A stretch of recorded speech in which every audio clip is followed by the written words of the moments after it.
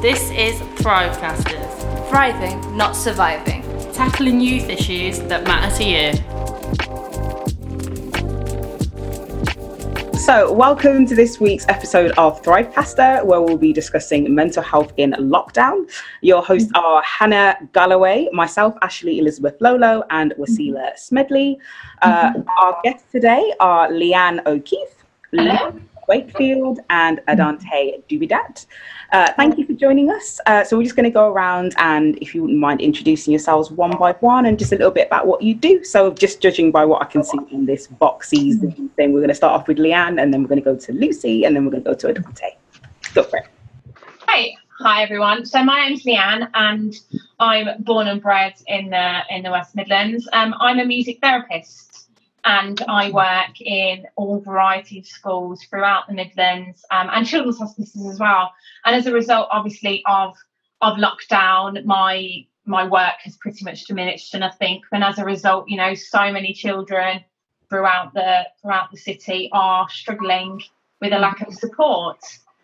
So this would be a really interesting time to discuss how we can encourage them to follow different ways of gaining support and encouraging their mental health during this difficult time, when actually a lot of the support they should be offering and should be supporting and have had previously is not there at the moment. So it's encouraging flexibility. I think I'm finding it hard to not be able to do my job in the way that previously I've been able to do it.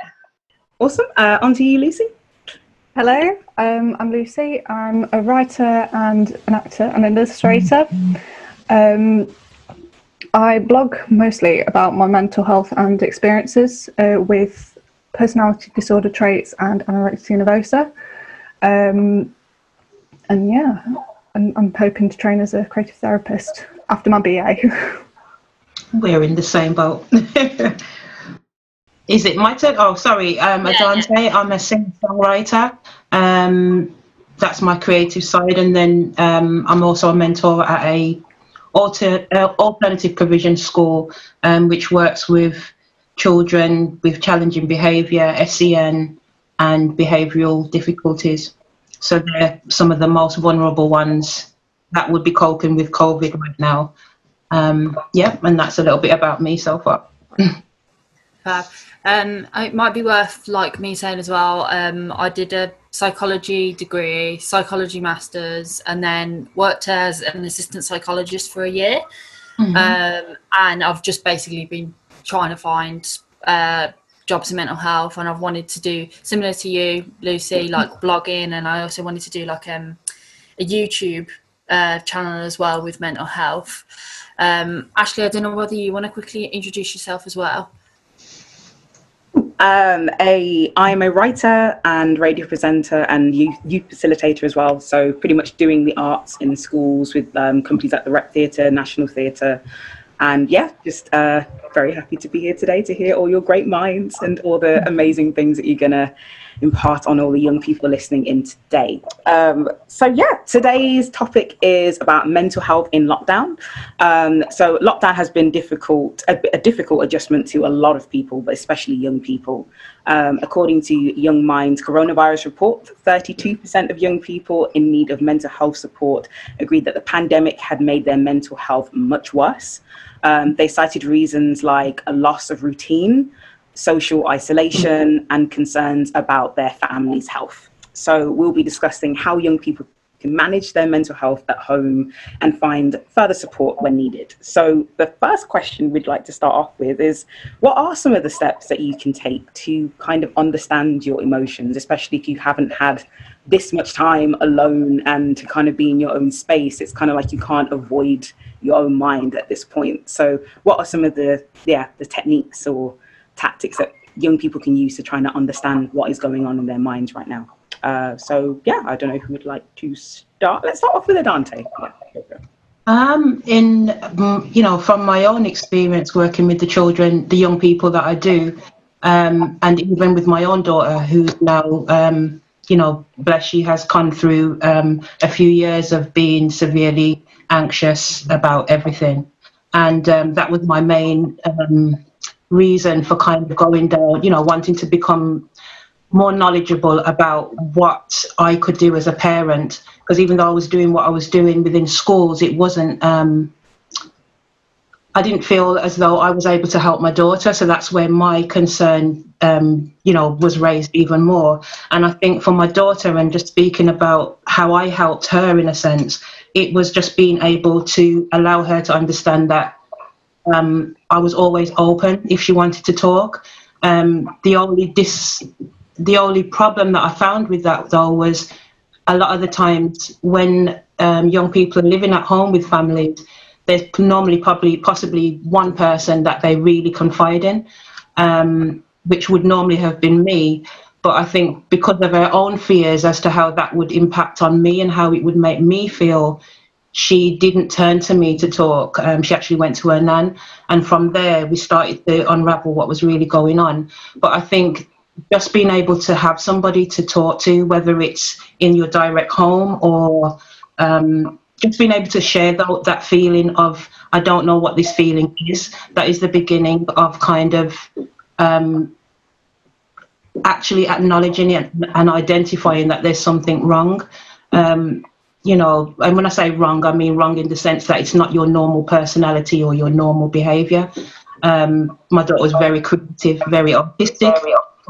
That wasn't happening. She wasn't engaging in any of that. So kind of taking note of the normal patterns or your normal behaviours and actually acknowledging when those changes, when you notice those changes, kind of making a mental note or a physical note somewhere in a journal, however you tend to, log your how you feel, but taking more note as to how you feel daily and being able to look back on that, whether it's weekly or every few days, and then just having somebody to discuss that with or to share how you feel. You might not know what it is, but you just want to be able to express that I don't feel like myself.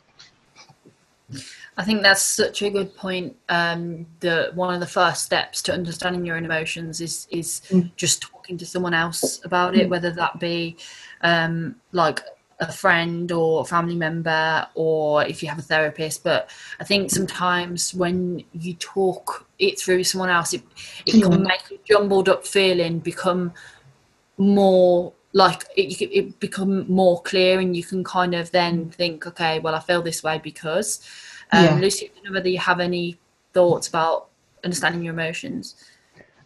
Just balancing your emotions with logic tends to help. When I was quite poorly last year, when I had a breakdown, I kept a whole journal, and I've been journaling since I was about 17, so it was kind of like a natural thing to do. So the best thing to do, I would say, is balancing your emotions with logic. So why am I feeling like this? And then try and catch your self-judgments as well. Yeah.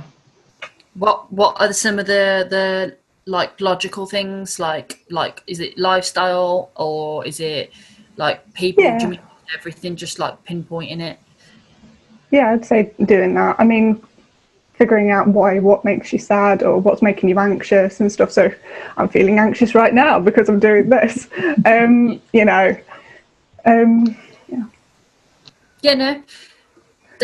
That's really, really good point. You're using logic, thinking, okay, I've done this, so maybe because I did that might be the reason that I'm feeling this way. So I think that's a really good point. Leanne, I don't know whether you had any thoughts about understanding your own emotions and how maybe what your experience of this is. Yeah, well, I think for everyone that one of the most important things to think about at the moment is the fact that it's okay not to be okay. Yeah. We are all in a situation that we never expected to be in, and actually, if you don't feel okay, that's fine. I think, there can be quite a stigma in society that we're not allowed to not be okay, but so many people at present are not okay, and that's okay. As people have said previously, I think it's very important to have your emotions heard. So you can be aware of your emotions, but to have them heard, so to talk to somebody else about them, is really, really important. As you say, it could be absolutely anybody, a friend. And with technology, this is a prime example today. With technology that we have at the moment, it makes it a lot easier. Well, I hope it's a lot easier for people to be able to express their emotions by talking about it, because you can do it by picking up the phone or speaking to someone on Zoom, or as people have said, talk to people within your family, but actually if you're not able to do that, access online resources, look at ways that you can speak to other people online, to keep yourself safe and to be thinking about how you do feel. But it's important to be aware that actually it's okay not to be okay, and you have these negative feelings or emotions. You have to be aware of them and figure out ways to change them if that's what you want to do. But I think it's very important to be aware of your emotions and to have them heard, positive or negative. Yeah, definitely. I think that's such a good way of wording it. So obviously it's okay not to be okay, and then expressing your emotions, making them feel heard, and also validating the feelings as well is really, really important.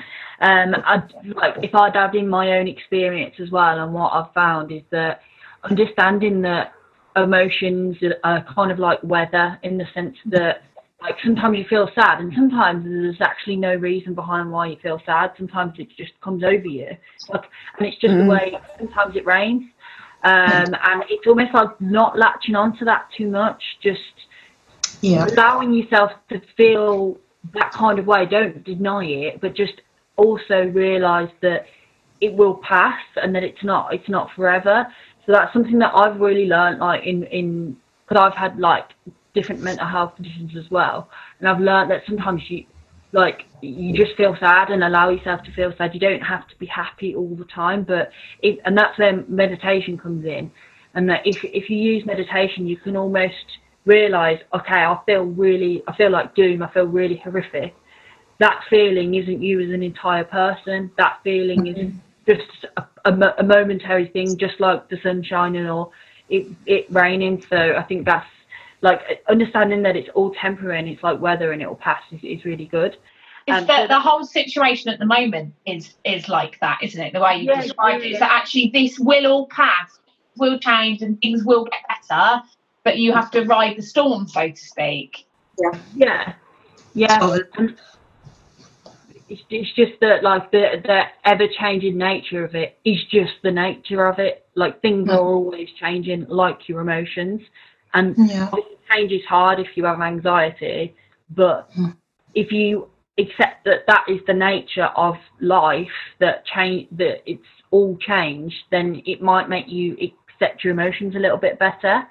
So that leads to the next question.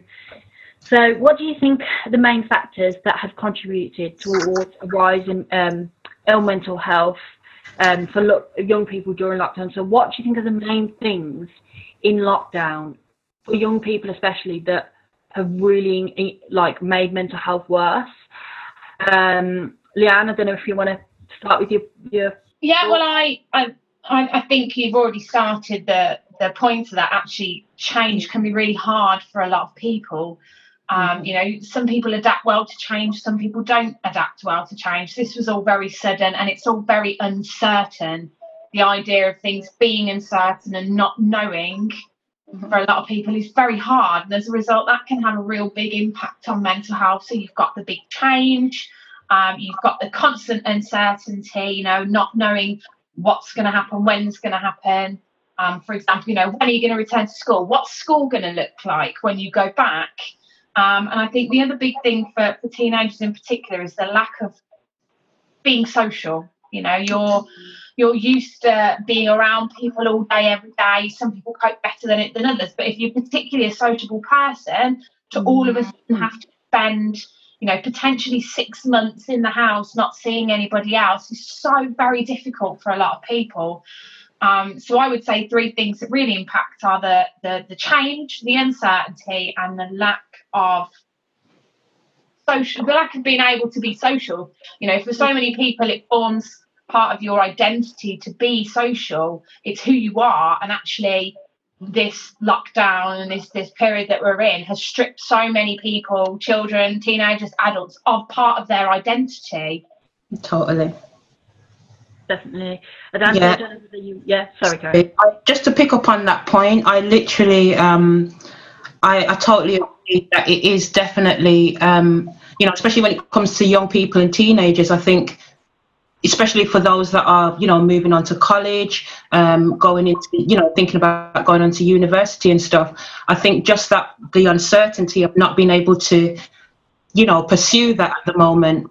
And so, you know, a lot of them, they're coming to that age where they're actually finding, and most of them are actually starting to like themselves and enjoy who they are. And I think this lockdown at the moment has kind of hindered that a little bit.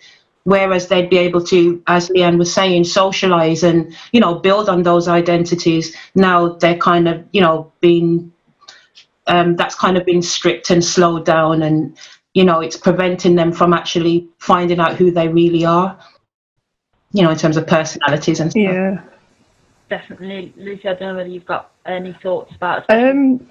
I mean, to be honest, like, regarding with all this, it's really weird because it's like worst case scenario pandemic, you know. It's part of, you know, part of anxiety. You're like, oh, what's going to happen and stuff, and then you're like, oh, suddenly a pandemic hits. Oh, damn it. I don't know about anybody else, but a massive factor I'd like to be considered is domestic situations. You know, no home is ever different. We don't know what goes on behind closed doors. And the pandemic is probably a perfect breeding ground for anything that's going off. Totally. As someone who's come from a domestic sort of situation many, many years ago, it's a very frightening situation to be in. So I can't imagine what people are going through during this pandemic. And also, of course, the uncertainty, as Leanne mentioned. I was meant to go to university in September, so I actually changed my mind and decided that I was going to do an open degree, because I didn't know what was going to happen. There was literally no emails, no communications between university or colleges. And my sister is currently about to go into her third year. And we were just saying, like, what do we do? You know, all this about loans and stuff, and we don't know what's going off, and immediately anxiety is sort of like picking up. But yeah, it's a strange time to be in. I think there's so many of us, you know, not just teenagers, everybody in general, this pandemic has made us lose parts of our identity, so much of who we are. Yeah. You know, for me, for example, I love the job that I do, and I wanted to do it since I was 15, since I was a teenager, and I can't do that job through no fault of my own.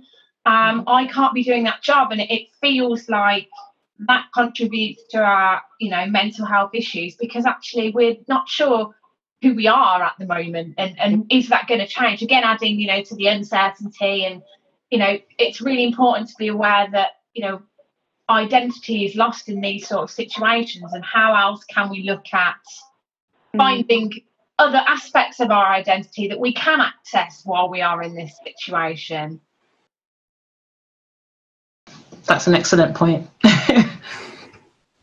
You know, the last bit, sorry to cut you, the part about you know, having to kind of steer to another skill, because like yourself, I feel kind of trapped at the moment, not being able to gig, not being able to tour, not being able to go to the studio, because that was my therapy.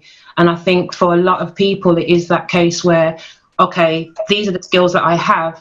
How can I, you know, make those skills relevant into something that helps me to find myself still and to keep my identity in some kind of way? And I think, you know, for myself, I mean, I've had many more years than some of you maybe, and I feel as though I've kind of learned to deal with those disappointments, and, you know, the not being able to get what you want when you want, no matter how hard you try.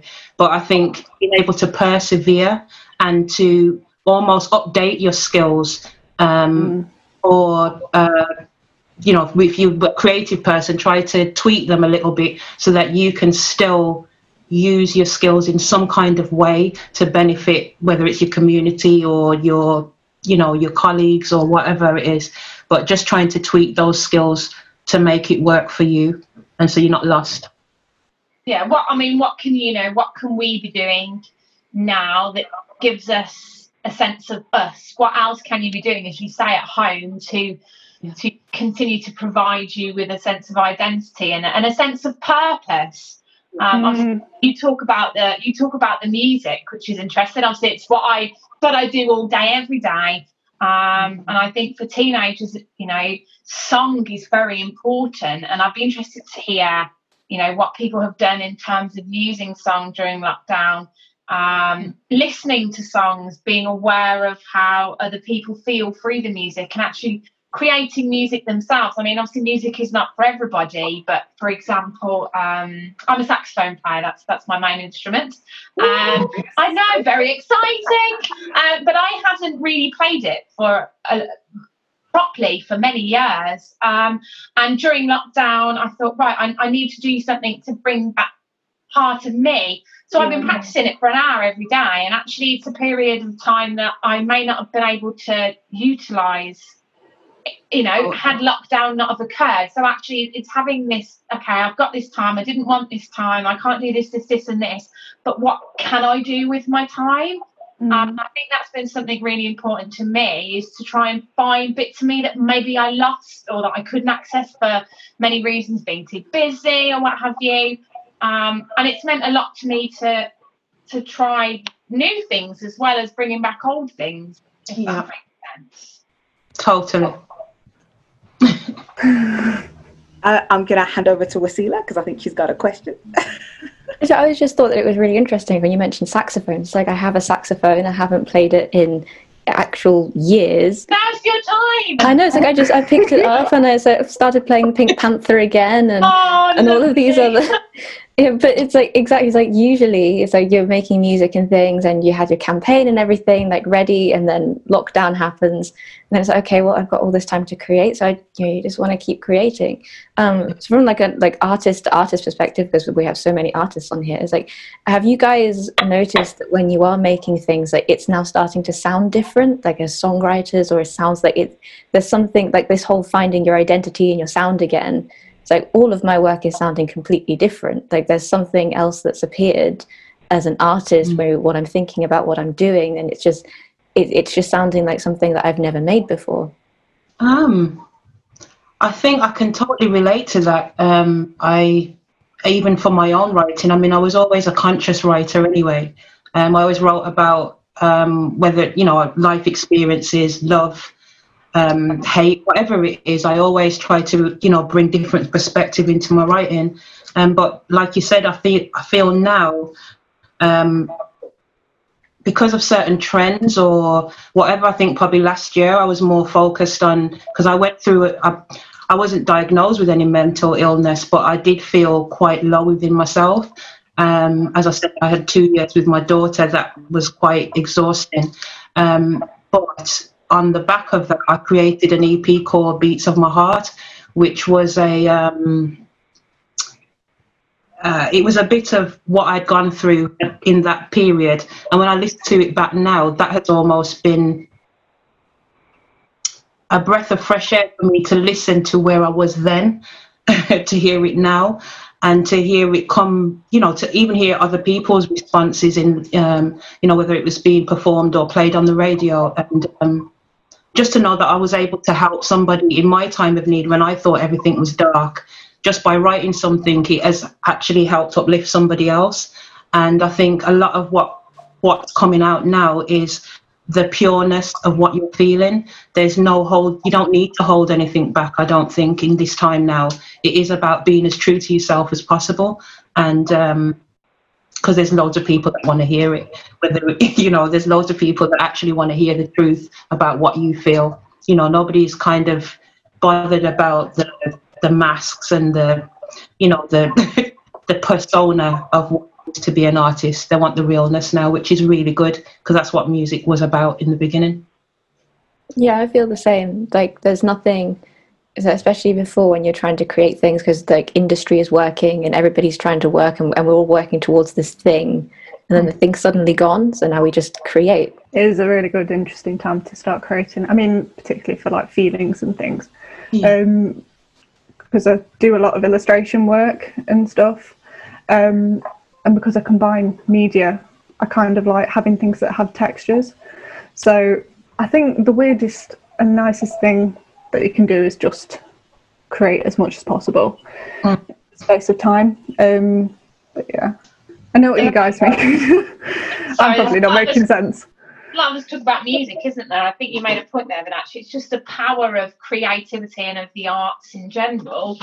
You know, we happen to be in a group at present where quite a lot of us are musicians, and you know, that's fantastic. But not everybody's a musician, and music's not for everybody. But actually, what can you find, you know, within your current environment that will help you to release some creativity if that's what you want to do? You know, there's art, there's drama, there's absolutely all sorts. A lot of people, you know, sport is really important to a lot of people. What can you find that is going to help you to be more creative and to feel more like you?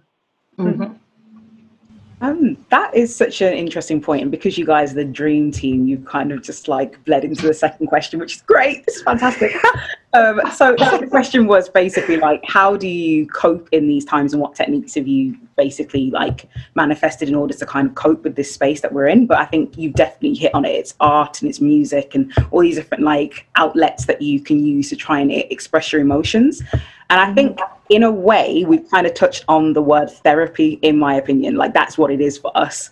But is there any other types of therapy that you potentially have used in order to cope with your mental health at different points during this period? And is there any stories or anecdotes that you can think of where you've heard of people that have sought mental health advice in this period and it's actually helped them through it as well? Over to you. I think if like I can start with a few things, definitely. I've never meditated as much as I have during lockdown. Like I always wanted to, but I now find if I go 2-3 days without meditating, just using like a 10-15 minute quick one on like a guided one on YouTube, that is such a help, because I found that it breaks the loop of overthinking that you might be in a habit of doing for a really long period of time. So using meditation for me helps more than maybe anything, just because it makes me realize how in my thoughts I am. So that's a really big one. And then also, just I'm sure this is one for everyone, it's just moving around. So like just making sure I'm not in the same space. It's not necessarily doing absolutely loads of really intense exercise, but just going for a walk or cleaning the house, to just moving your body, because like I've found for me that if I sit in the same place all day, by the end of the day I always feel absolutely terrible because I've got all this energy built up. So I think those two for me. And then also I've found a therapist that I've been able to see on Skype. I do have to pay for it, so it's not cheap, but there are some cheaper options available. But that's been a massive help. I didn't realise, I haven't had therapy for a really long time, and I didn't realise how much it immensely helps talking through things. And because a lot of the time people, and what I did was just really hold my emotions down, or just think, oh no, be happy, just get on with it, or like man up and all of that. But the emotions that I found that I was just dulling down, they're always there, and they will always be there. But actually dissecting them and healing yourself, I found really helpful. I don't know about anyone else. Totally. For myself, I'd say again, like you said, Hannah, kind of just making sure that you know, like for myself personally, I know that if I wake up and I'm just in my pajamas all day, that isn't going to help me. I might get away with it one day, but I can't do that consistently. It does kind of, it's heavy. That's a heavy routine to kind of keep up with, which a lot of my young people, when I call, they are asleep. And I've been trying my hardest to get them, even if it is a case of just getting up and jumping in the shower and putting on a fresh set of clothes. It makes a big difference. It just makes you have to kind of even if it's only for a couple of hours, it makes you have to wake up and do something, even if it is just to move to the front room or, to go into the kitchen to make something to eat. But it just gives you that little bit of a little burst of energy to, be productive, and also to read a book. There's so many books out there. You've got audio, Kindle. Just find something that really grabs you and get lost in it. Because it just distracts you for a while. Meditation is something that I've always done all my life. I recently did a hypnotherapy course for a year, and that was fantastic. I didn't even know it was that useful. And again, using meditation and relaxation techniques just within the home, putting on a bit of music, chilled music, instrumental, listen, chill back, but literally getting up and moving around the house, going outside, cutting a few trees down, planting something, it does help to just distract and break up your day.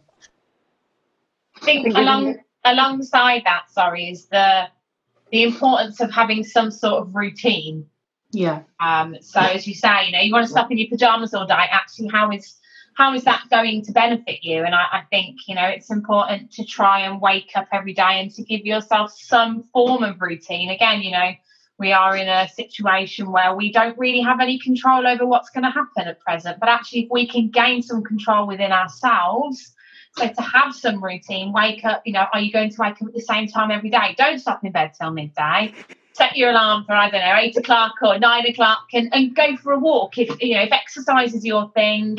And for me, I do a lot of walking. I've got a dog. I do a lot of running, and that's been really helpful. But I do try and wake up every day and have a vague routine or structure to my day, because that helps me to feel in power and to feel a bit empowered and to feel in control, and to have some structure to your day can be really helpful, or wake up and think, right, what do I want out of my day today? What am I going to achieve with my day? You don't have to have I'm going to do this for 20 minutes and that for 20 minutes, but actually to have some sort of goal for your day might be important, something to strive to, even the tiniest thing. Right, I'm going to get up and I'm going to walk a mile today. But for a lot of people, that's really useful, and it's providing us with a sense of purpose and a sense of achievement that actually we've lost to a point within society at present. But you can do it yourself. You can change these things yourself. You can change the way you feel, partly by your behaviours, I think. Mm-hmm. I agree. I mean, it's like we kind of focus on this system. We really do focus on having structure. Just to say, I used to be home ed, so I've kind of always lived by a flexible routine. And I think that's something that people should adjust to doing. Like every night I kind of make myself like a little to-do list on my phone. So I'll do like tick boxes and things. So even if it's something like, brush my teeth in the morning, at least I'll remember to do that, because I don't know about anybody else. When I'm feeling quite low, I'll forget everything. But I've set myself a target every day, which is basically make a piece of art. And then if I can't do that, I'll know to do something else. But I think it's really important that you keep flexible during these times. Yeah, finding that balance between structure and routine and flexibility, isn't it? And everybody's different in terms of how much of each they would need. But again, it's very important to think that we are all very different people. We are all individual people. We cope with things differently. We feel things differently. And as a result, we need to adapt to our situations differently. I know some people who have absolutely no structure in their day whatsoever, and that's what they want. But then others, as you say, write a daily to-do list, and that's what they want. It's important to be aware of, as we said earlier, your emotions, but also to be aware of what works for you. I mean, it doesn't need to be like 20 points or something on this to-do list. It could just be 3 things to do.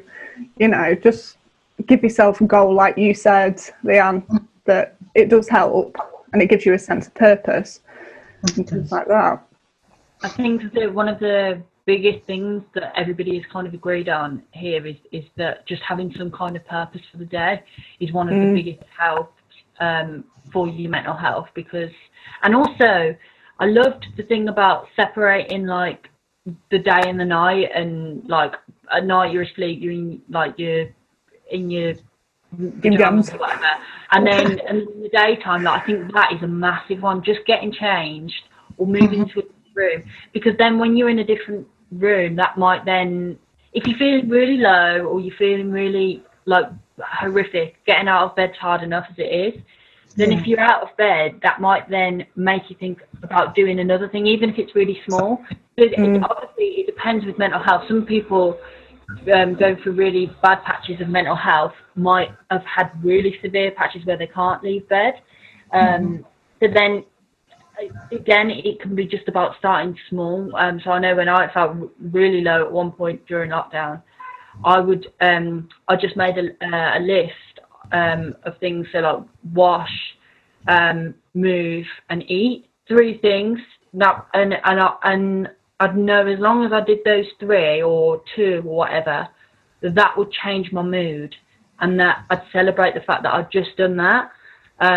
So just, I think it's just tailoring what works for you. But moving on from that,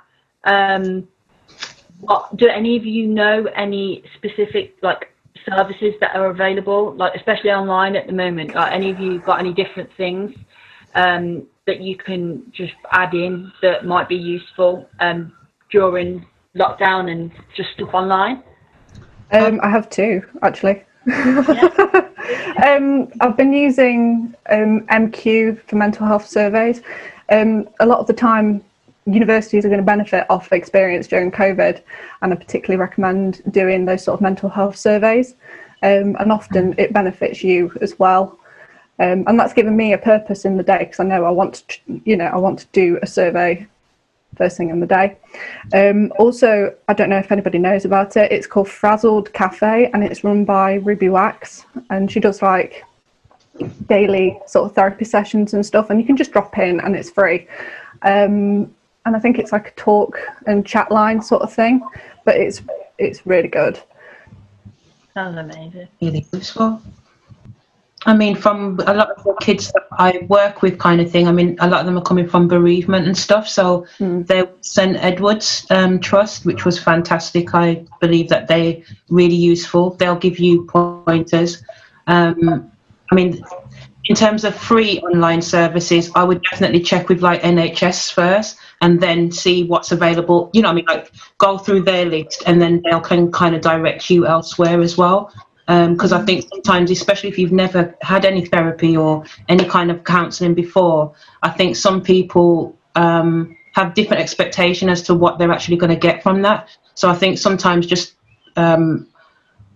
talking or looking on the NHS line first, where it's a reputable source, and then you can have that confidence to kind of look on their directories as well, because some of them, they will offer a lot of free counselling to begin with, although you may have to pay after.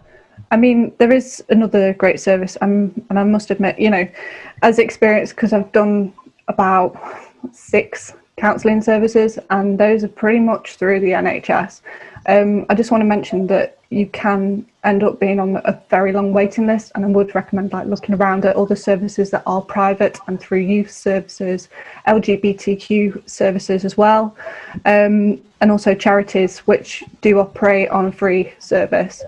NHS is great and stuff, and should be considered as first port of call and stuff, but from experience, I've been on waiting lists of 18 months, and I've reached the lowest point and then end up in crisis. And I would really recommend, if you're in a position, to have a look at charities aside from that. So Papyrus, the Hopeline UK, which is open every day, Beat and Young Minds and Mind.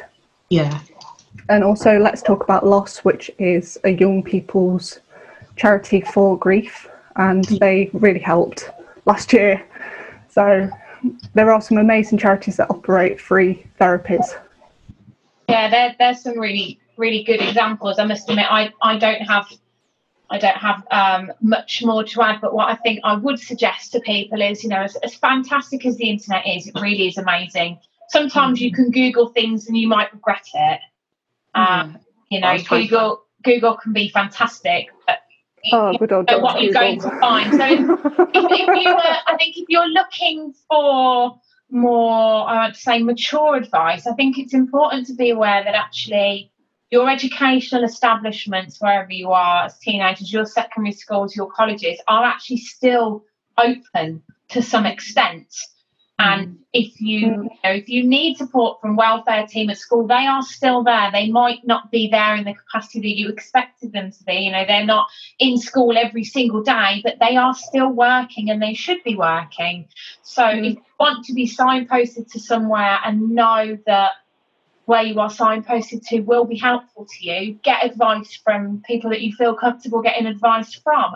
And those who you most trust. Ask your teachers at school, ask the welfare team at school, pastoral managers, etc., etc. You know, they will be very experienced in this kind of field and knowing where to signpost people to, particularly now. So I think it's important to be aware that although you are not in your education establishments at present, they are still present in some form, and if you need help, it's important to ask them as well. I think that is very, very important, and I think it's just triggered off a different question in my mind, actually. Like, if you are a young person and you are at home and you've got a family member who is in need of mental health support, or you've got a friend who is in need of mental health support, how would you advise that person to help their friend or help their family member? And obviously bearing in mind that they are young people, and like how best would you advise them to help others without also exhausting themselves as well? Be there for that person. Yeah.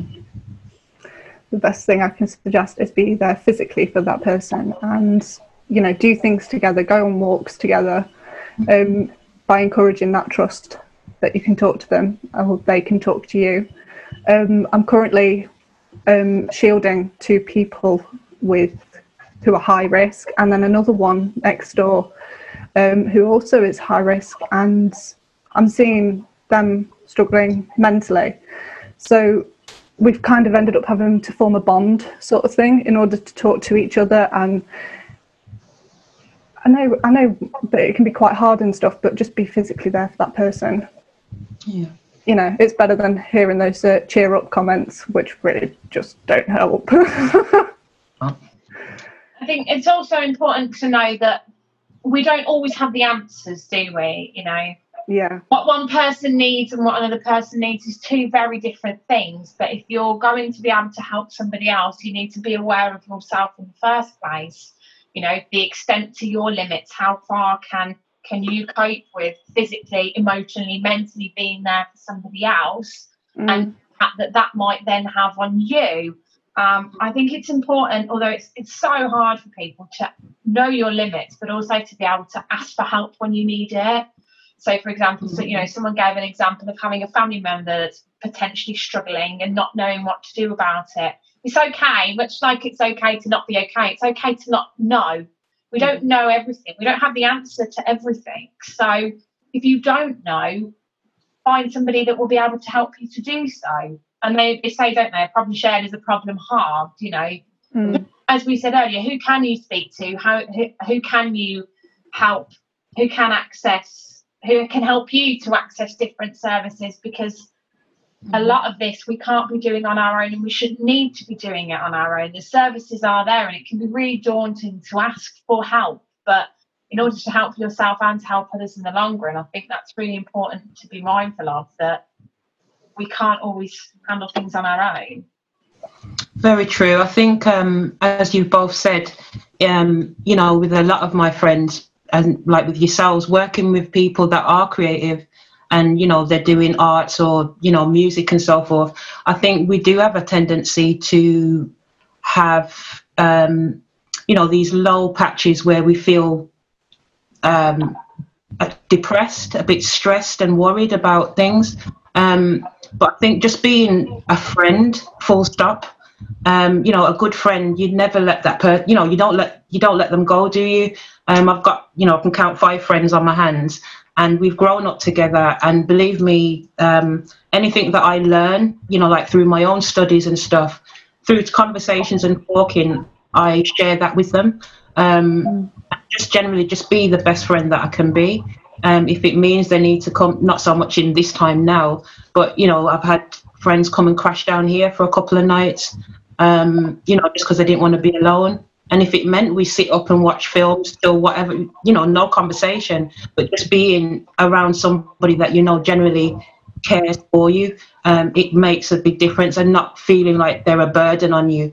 That helps the other, you know, the one that's actually going through the trauma and the stress, just to not feel as though they're a burden. So, you know, I'll say to friends, call me at any time. It could be 2 o'clock in the morning. I don't care. As much as I will tell you I'm sleeping, but believe me, I'd rather you talk to me and rant than to hold it in until in the morning, and then God forbid I may not see you tomorrow. So I always, you know, I don't care what time it is. If you feel you want to rant, if you want to talk to me at any time. And I think that's what a good friend does. And as Leanne said before, just being able to know that you do have a boundary and there's a limit, and there's certain things that we are not going to be able to help each other with, but pointing them out, just making them actually acknowledge that, you know, you can get help from other services and so forth, and just probably even attending those services or making that call with them, just being a good friend. Yeah, I think you have to be your present on.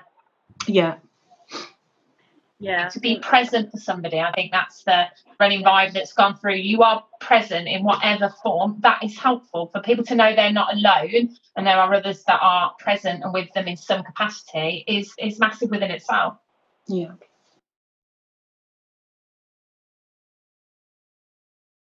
The absolute worst thing you can do during all this time is actually bottling up your emotions.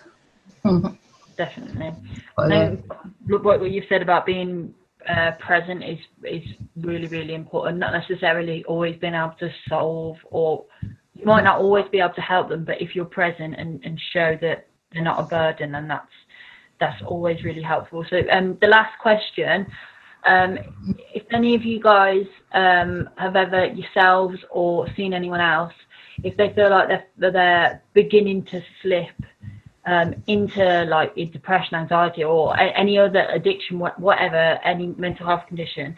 I know it's going to be different for anyone, but when you first feel it coming on, is there anything that you guys would recommend, like tips, techniques, when you notice that you're starting to slip into something? Yeah, for myself, I think, you know, as I said, it happens. I go through little waves, and I can know when I'm actually going to end up you know, I mean, if I don't want anybody around, I'll start to I'll possibly start avoiding phone calls and messages.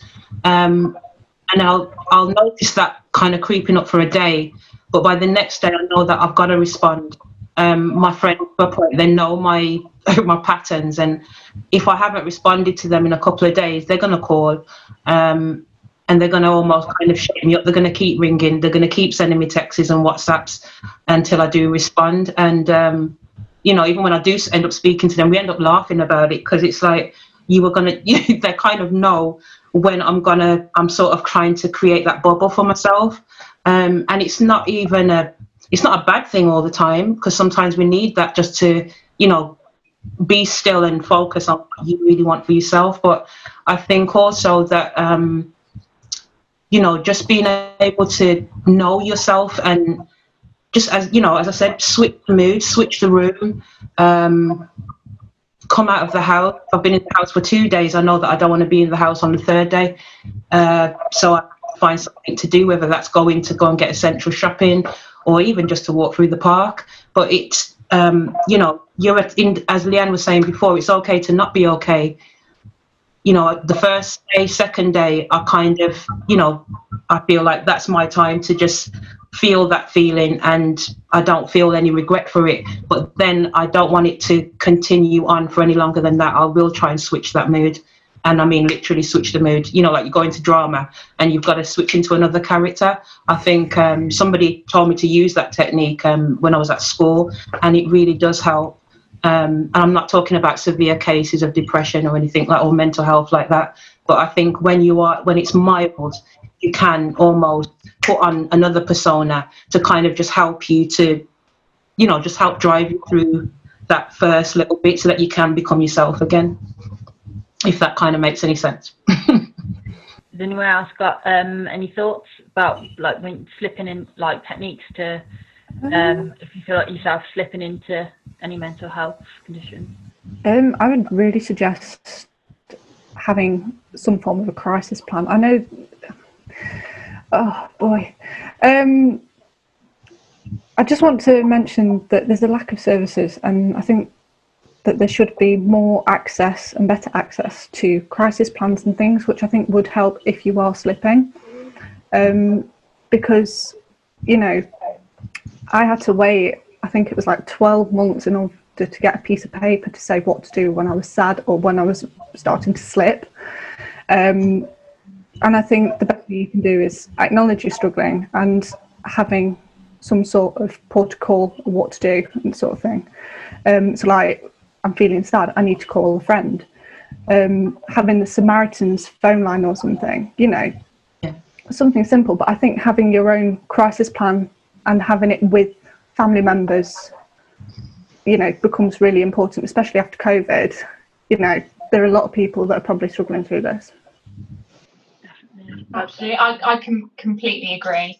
I think having some sort of plan is really useful, and actually making other people aware of your plan is just as important. If you don't make other people aware of it, then you're dealing with it on your own. I think it's also important to talk in general.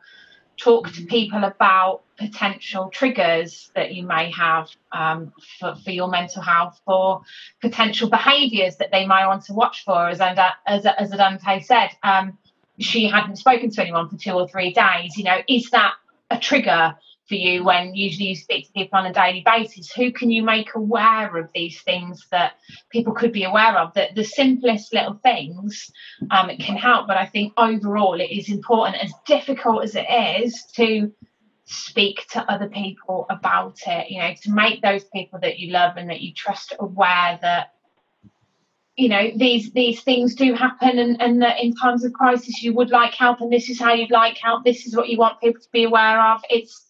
It's really difficult and really daunting to talk to people about it, but in the long run, it's the best way to help yourself. Help. Absolutely. Yeah, it's the hardest step. It is. I think another thing as well, so like knowing your triggers is massive. So one of my triggers is when I don't have a balance, like if I try to do too much and then I neglect self-care, like eating properly or exercising or doing all that. Like one of my triggers is that if I do too much and overwhelm myself with things that I need to get done, and I don't have any fun, and I don't see friends, and I just try and do loads of work all the time, or just be productive all the time, that is a trigger. So but having like quality time with friends and remembering to do stuff that you enjoy and do stuff that makes you lose track of time and just be like find something that makes you effortlessly like happy or blah blah blah. Like I think that is, balance is a massive thing that's so hard to master, especially if you've got like mental health problems. But I think that's definitely a really good one. I think that's a good point to wrap up on. It's been amazing having you all on. Like you've all added so much. Ashley, I don't know whether you want to say. No, thank you for everyone coming on today. So we had Leanne O'Keeffe, we had Lucy Wakefield, and we had Adante Dubidat. Thank you for all listening in. Don't forget to follow us on OnPointWM on Instagram, and also the hashtag ThriveCasters as well. Join us next time for conversations that matter to you.